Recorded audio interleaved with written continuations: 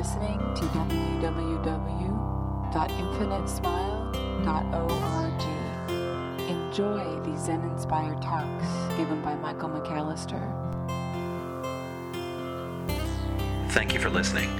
The Infinite Smile Sangha is made possible by the generosity of friends, members, and people who have been touched by this teaching. Please visit our donations page at infinitesmile.org to help us continue our efforts in spreading the Dharma.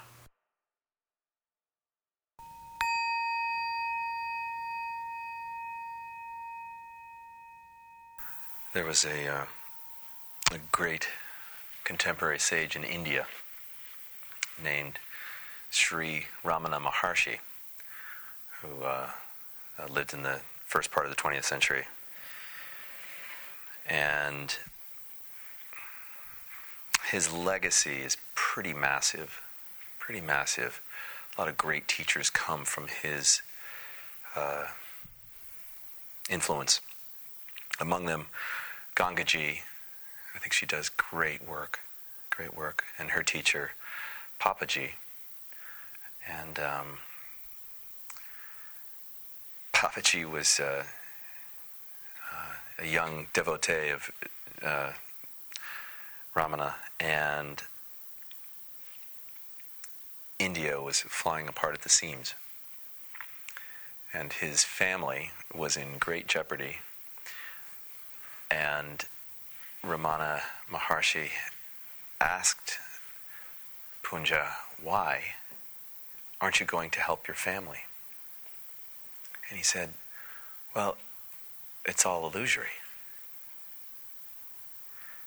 And this is one of the great traps of this practice, that we make the mistake that this life that we lead is it's illusory, so who cares? In fact, the more that we engage in this practice, the more steadiness we generate, the more we can deal with how life will actually hurt more. Stillness practice helps us feel more of life, not less. It hurts more. And it feels better. There's a greater intensity. There's a boost in our sense experience. Most human beings want to avoid that at all costs. And so they make this bargain with themselves that, oh, well then nothing matters. So Ramana told him, you need to help your family. You need to go help your family. Similarly, one could find it very easy at this point just to decide not to vote. Just to decide, oh well, it's all illusory. Those poor children in the Congo, oh well.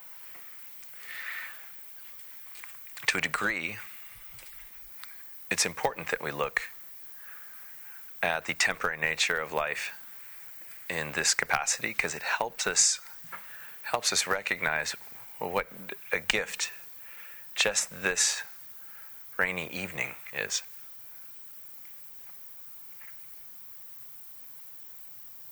But there's also more.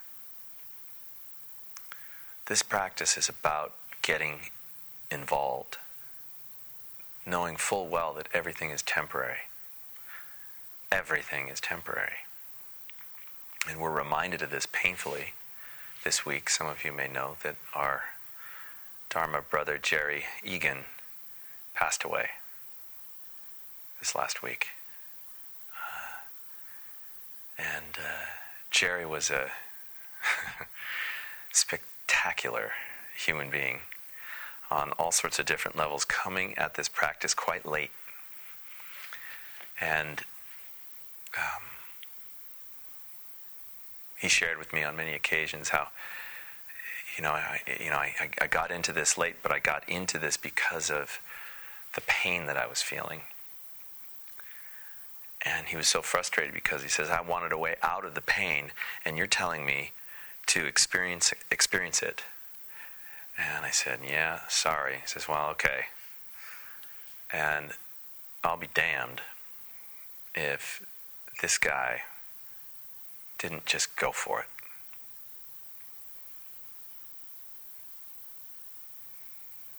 That's a practitioner.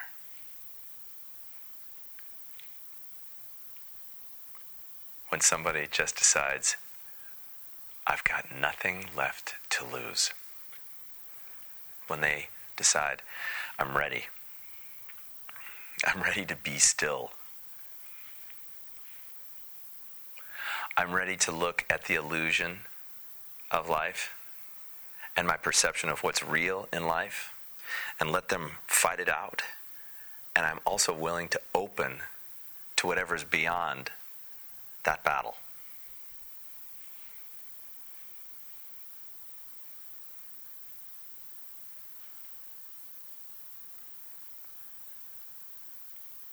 And so, as much as many of us will miss young Jerry, I'm sure he'd like it if I called him young Jerry. He can serve as something quite magical for each of us in this work.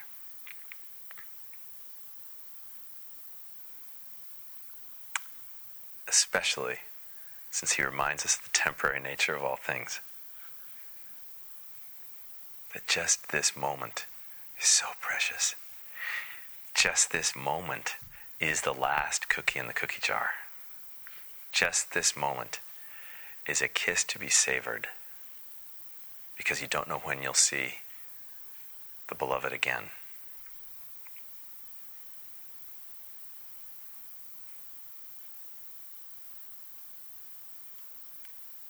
So tonight, when we sit for 30 or so minutes, please, in honor of Jerry, practice with that kind of immediacy.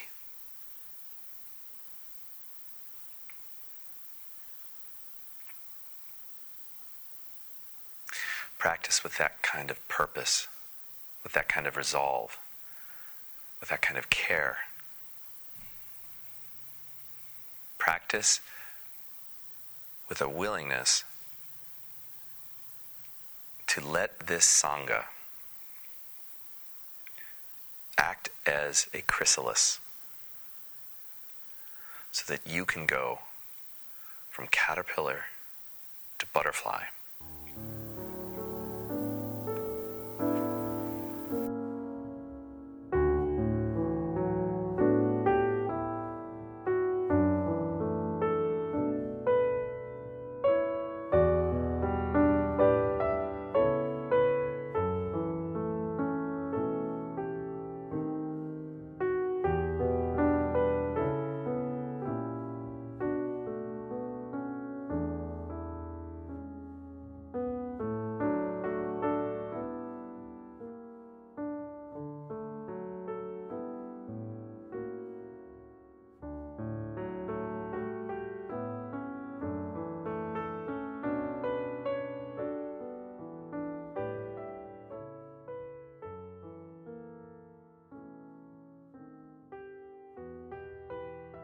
There's an ancient text in Buddhism called the Dhammapada, which essentially means the correct path.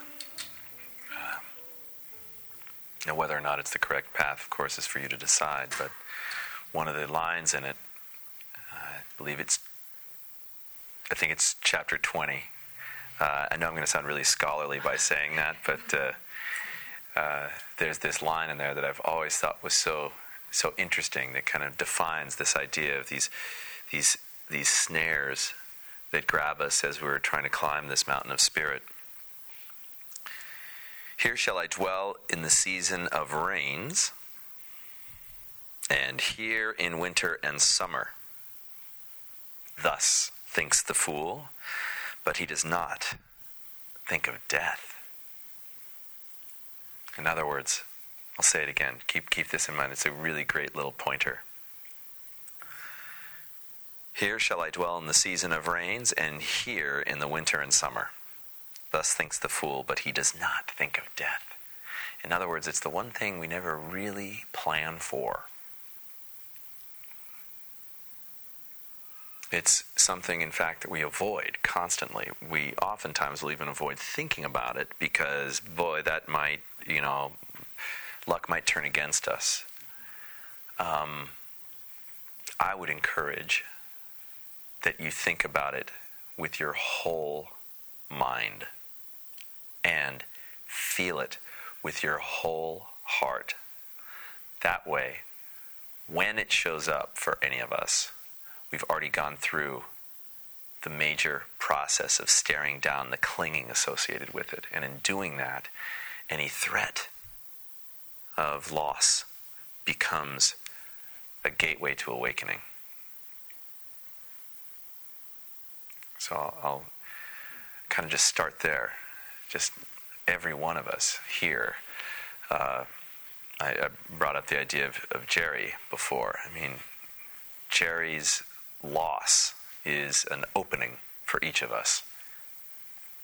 Any of us in this room who have had a friend, a relative, or our own bodies that have kind of started to go a direction that our minds don't want them to go, that can either be a point of closure for us or a point of awakening. You get to decide. You get to decide. Once again, do the slings and arrows of outrageous fortune open us, or do they actually close us down? And in this practice, it's about opening to them.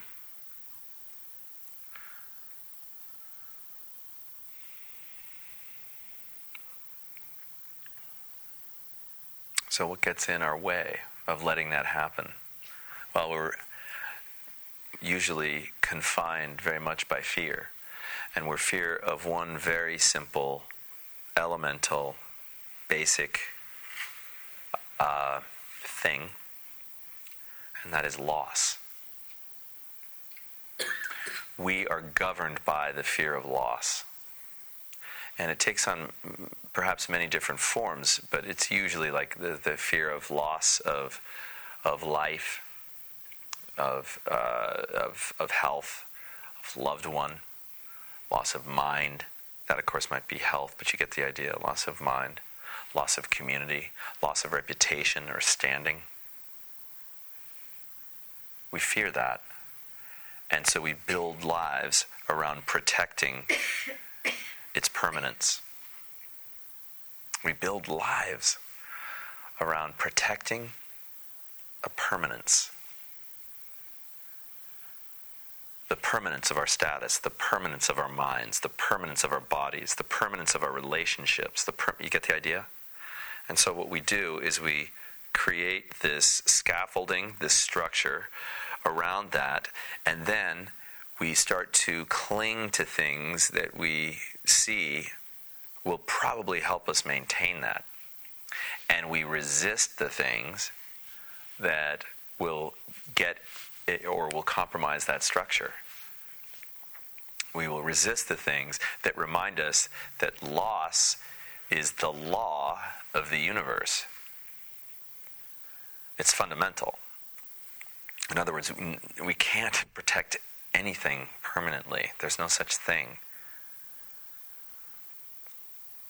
And so human beings go through this process of recognizing, oh, I can't keep that either. Oh, I can't keep that either. Oh, I can't keep, right? You get the idea. And so the higher we climb and the more stillness we actually incorporate into our life, the less permanence takes any type of, or offers us, I should say, any type of solace, because we know it isn't there. So knowing that, how do we live becomes the question. knowing that all things will be taken, how do we then live? And instead of this being a tragic or an emotionally oppressive message or something like that, it's actually quite a beautiful way of being opened by life's chaos as opposed to closed by it. We let the scaffolding go. We let the scaffolding go. And yet we still totally engage in life. But we engage in life from a place of total defenselessness. We do not defend a position because we recognize that there is no position that we have taken. In fact, we are opening to the whole thing. There's no division between in here and out there, I and everything else. It starts to shake loose. And the level of comfort, even in the face of disaster, begins to show us something. The level of peace, even in the middle of war, begins to show us something bigger, begins to take us out of our confined, egoic or small self reality and crack us open into something that is much bigger, with far more options when it comes to being in the world. We start sensing our infinite nature. And we see that it is identical to everybody else's. We see that another's happiness is our own. Another's loss is our own.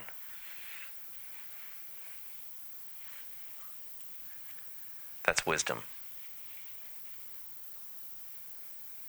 And then when that wisdom turns into activity, when that wisdom informs activity, that is compassion. It's an unattached love. It's a love that is so deep and so rich that it's not possessive. It has no needs, except it's always calling to express itself. And that's mostly why people keep doing this practice. Because there's something there, something pulling me. And this compassion is actually nothing other than the universe expressing itself. The universe expanding. The universe is expanding at an ever-increasing clip if we look at the physics of it. If we're part of the universe, it would make total sense that we are also being asked to expand. Let go, let go, let go. And then engage from that surrender.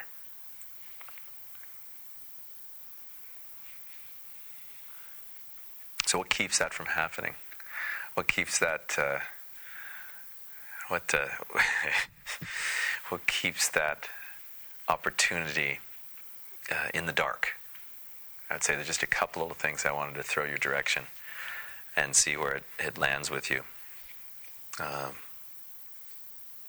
Number one, we become obsessed with our spiritual practice. That is the number one, the number one thing. We can become obsessed with in other words, we turn our spiritual practice into a thing. And we festoon and decorate it in our hearts and minds. It becomes not only sacred because of its infinite nature, but it becomes sacred because we've turned it into something we grasp. And we don't want it taken away. When that happens, all we've done is we've added more scaffolding. We've added more bricks and a lot of really good mortar to hold everything in place when our spiritual practice becomes a point of obsession, when it becomes almost like an addiction. Okay? Now, does that mean that you should just willy-nilly let spiritual practice go into the night. Sit if you want, don't sit if you don't want. Woo-hoo! No, it doesn't mean that actually. It actually means let the temporary nature of all things, let death and its inevitability inform your practice. You'll find there's a whole different quality to the work when that happens.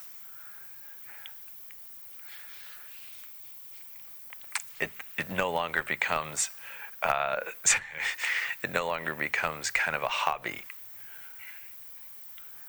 You know? It's not a hobby. Stillness becomes the life force underneath all the activity. It becomes that flow. And so there's not a choice about it. It's choiceless activity that is met with our full awareness. The other one is attaching to experiences.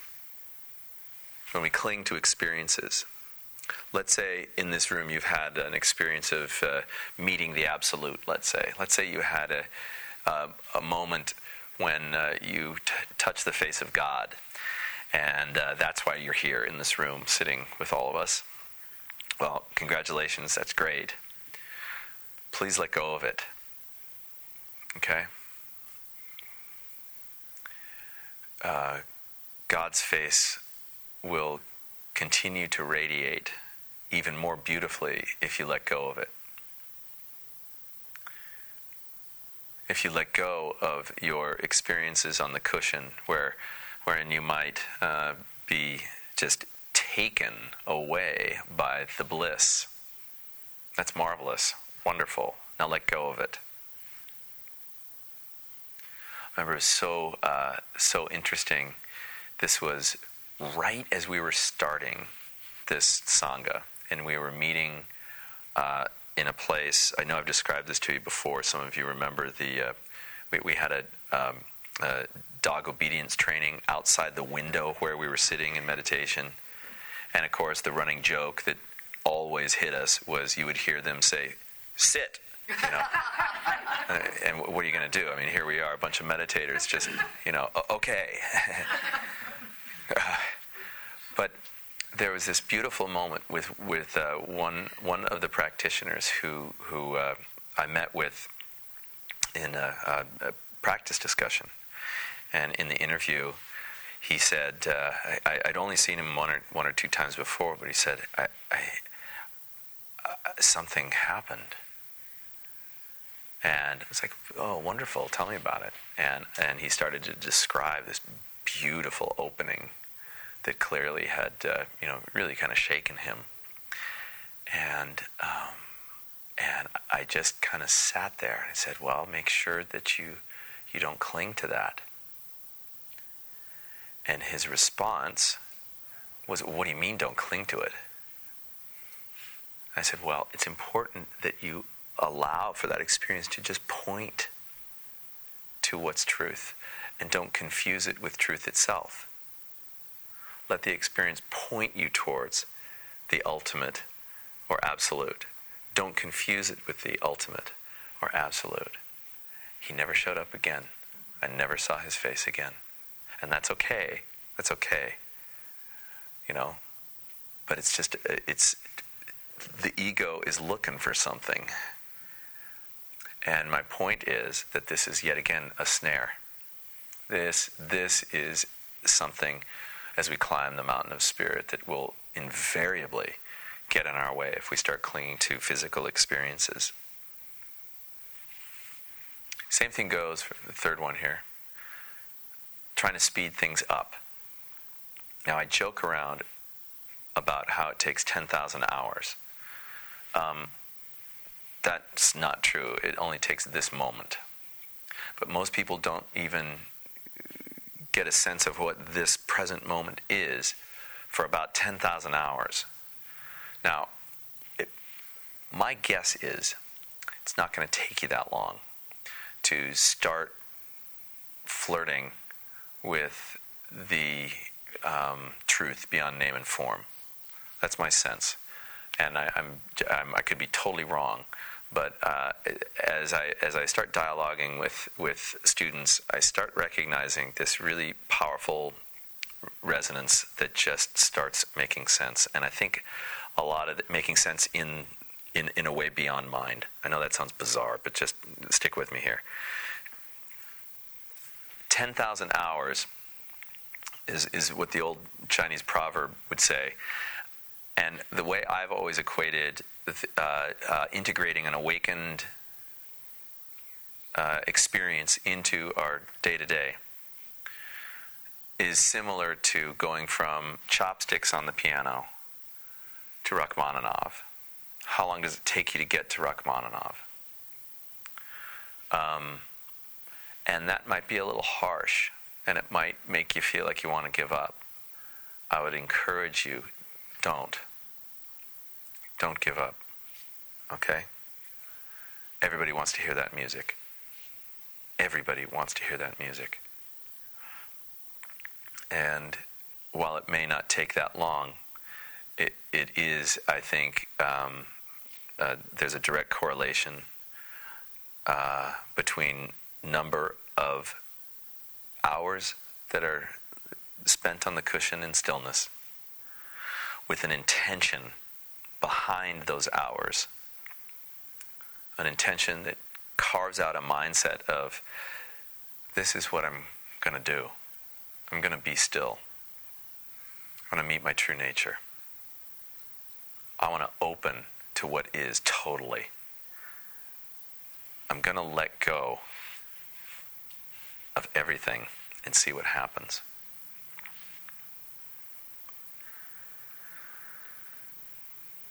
The other thing that gets in our way is when we start hitting the plateau. We start wondering, I'm going through a dry spell. When I first started my practice, everything was kind of cool. I suddenly started to feel real quiet and calm, and everything was peaceful and groovy and kumbaya. Yahoo! It was great initially, and then it started to dry up. The long night of the dark night of the soul, I should say. The long dark night of the soul. And people will oftentimes turn at that point in their practice and bail. And it's so hard to watch that happen from this cushion, because that's when they know enough that it's going to hurt. It's going to hurt. They're at the point where life hurts more. Life feels better, and life hurts more. Everything's more intense, but they have negated the practice because they haven't been able to see themselves through this walk through the desert. Every one of us will go through that. Some of you may be right in the middle of it now, and I want to encourage you. It's okay. It's okay. It's just more to let go of. Just like the bliss states, more to let go of. Similarly, those dry spells, more to let go of. Okay?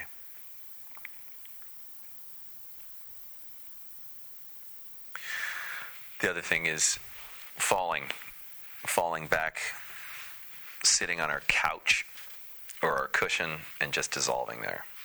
And just kind of saying, it's all karma, everything's fine. Back to my original point of Papaji, the way he just initially told Ramana, no, I'm not going to go, my family, it's all illusory. Ramana's response, more or less, was, well, so is this. This is illusory too. Go help your family. We can't check out. Checking out, in other words, I take that back. You can. You're allowed to check out. But it's an impediment, a massive, massive impediment to this process. Check in. Check in with your full being and watch what happens. And then let go of that.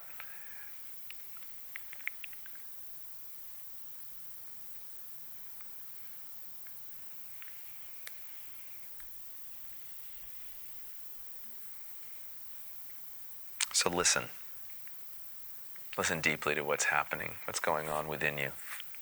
Listen very carefully to what's underneath what others are telling you.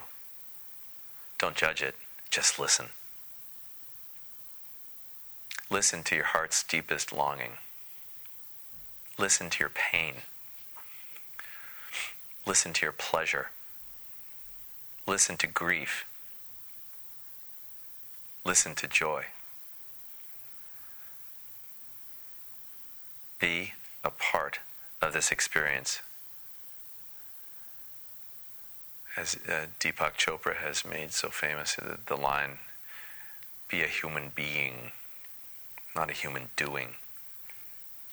That happens when we listen. It happens when we laugh. Please remember to laugh. Remember to sing. Remember to smile. Remember that this whole thing is an adventure. Every bit of it. Even when there is loss. It may be loss in this moment, but it is also the onset of a brand new adventure. Even in grief.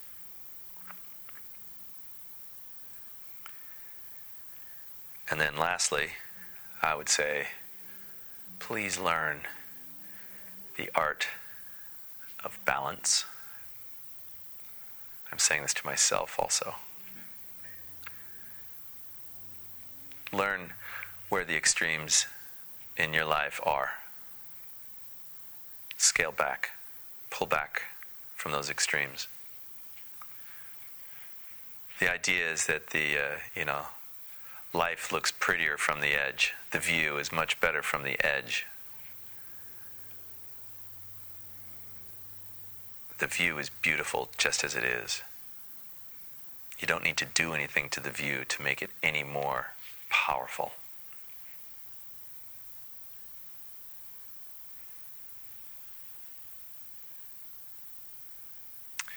Use your discriminating awareness in relationship to this balance, this idea of balance. Know what's really going on. Know when you're getting too thin. Know when you're getting lazy, sloth-like. Know those things. Meet them. Find their source. And keep practicing. Cheers.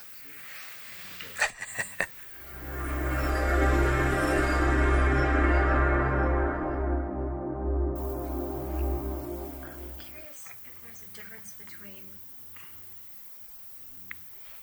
penning a story and watching how you feel about something that may or may not happen. I don't know if I'm making myself clear. But for instance, if I heard something on the radio that I didn't want to listen to because I knew it was going to be painful, but there was also part of me that wanted to keep listening. I don't know what that is. Sure. And then I sat with it, or stood with it, and it sucked. And so I could watch myself feel shitty about it. Am I making sense? Yes. So it sounds to me, I'm curious about the question. The question is, what should I do? Or what is happening? Or what? That's where I'm. What can I do instead of? Well, your freedom. Let's put it this way. Your freedom from that whole the shittiness of it is, you described it perfectly. You said I started noticing. Well, the noticer is free from that which feels shitty. Okay? So, in other words, if you have one of the, when you drive by an ugly accident and you look, because you just can't help it, okay? If you're in that situation in an auditory scenario, where you're hearing something on the radio where it's like, okay? The option to turn it is fine, as long as there's not an avoidance, as long as there's not a resistance to what is being heard. To turn the radio, turn the station. Oh, change it. Change it, yeah. Back in the old days before you'd push buttons, you would turn the channel changer. What a pain it was to actually get up out of the couch and turn the channel and then go back to the couch and then realize, oh, I didn't want to see this after. Then you have to get... Yeah, so you can change the channel. You can change the channel. You're always, but so often changing the channel... It's because I don't want to hear it. Exactly. It's a resistance. Instead of watching the resistance, testing yourself, watch your body. Watch how your body starts feeling when you hear someone start spouting venom, or a tragic scenario. I think what I'm trying to understand is, how do I deal with something that I've heard that's made me feel pain, and it keeps coming back? Keep your attention absolutely focused on what keeps coming back, and know that it'll go away, and know that every time you give it your full awareness, you will diminish its intensity every single time, because instead of the feeling coming back and the ego running with it and going, all right, we're going to avoid this and we're going to put up more bricks, okay? Instead of that, it becomes, wow, that is intense. That is incredibly intense. That is amazing. Huh. In other words, the bricks start falling at that point, okay? So that we get to a place where no matter how tragic the news or how amazingly cool the news might be, there is a certain steadiness in our approach to our next move. Our next move to whatever comes over the airwaves, okay? Our next move is one that is fueled with grace and ease, as opposed to tension, clutching, fear, anxiety. And what happens then? Well, then we start living a life that's in balance, where laughter happens a little bit more easily, where we can listen, truly listen, to what is, without trying to run away from anything. At the same time, we're not trying to throw ourselves, do a cannonball into the cauldron of hell. We're not trying to do that either. But if we have to, we do. But what is that part of us that wants to keep running? I mean, I know it's obviously the ego, but why would our mind want to make us keep reliving pain or make up a story about what could have happened that would have even been worse? Right, because then it keeps its job. It has something to do. Yeah. No, not only does it have something to do, it has something to fix. It has something to run from. It has anything but stillness. Anything. Because the minute there is stillness, the universe kicks down the door with a giant smile. And the ego does not want that, because then it will not be the boss. The universe then becomes the boss, and it takes not only second chair in the orchestra, it's off the stage only as a bit player to the music that happens without any rehearsal. It just becomes trivial. It doesn't want that. So what it'll do is it'll take someone else's unconsciousness and it'll glue to it. All right? Say, see, I have worth. I can oppose that. Or, what if, maybe, if I, oh God, right? Right? And what the ego has done is it's created job security in that moment. Okay? That might last years. But it can be upended in one moment. And that moment is when we give our full presence and our full attention to actually what's going on. And instead of, oh, this sucks, or this is shitty, it becomes, wow. A total difference in our experience. You're very welcome. Thank you. Yeah. Does it happen after 10,000 hours? You're going to have to tell me. So I'd love to zap that thing. The unconsciousness? Yeah, love to put it in its place. Yeah, do that by making friends with it. It's okay. It's just doing its job. It's doing its job. It's not something that should be eradicated or killed or anything like that. The ego has absolutely a marvelous. It's as beautiful as a flower. It is as beautiful as. Okay, I saw something amazing. I saw a freshman boy. And it's hard to think of a freshman boy being beautiful, really, but this kid is going up to a sophomore girl and asking her to the homecoming dance. Okay? He was maybe 5 feet tall. She had to have been pushing 6 feet. Okay? And watching that moment unfold, he's at the locker and he is scared to death. And it shows. And she starts realizing what's going on and doesn't know whether to be scared to death like he is because it's so contagious. Unconsciousness is so contagious. And he was right in the middle of ego. And right in the middle of ego saying, do it. Ask her now, right? You know what I mean?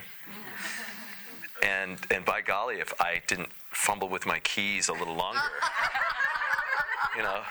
what's she going to say, She said no. She said no.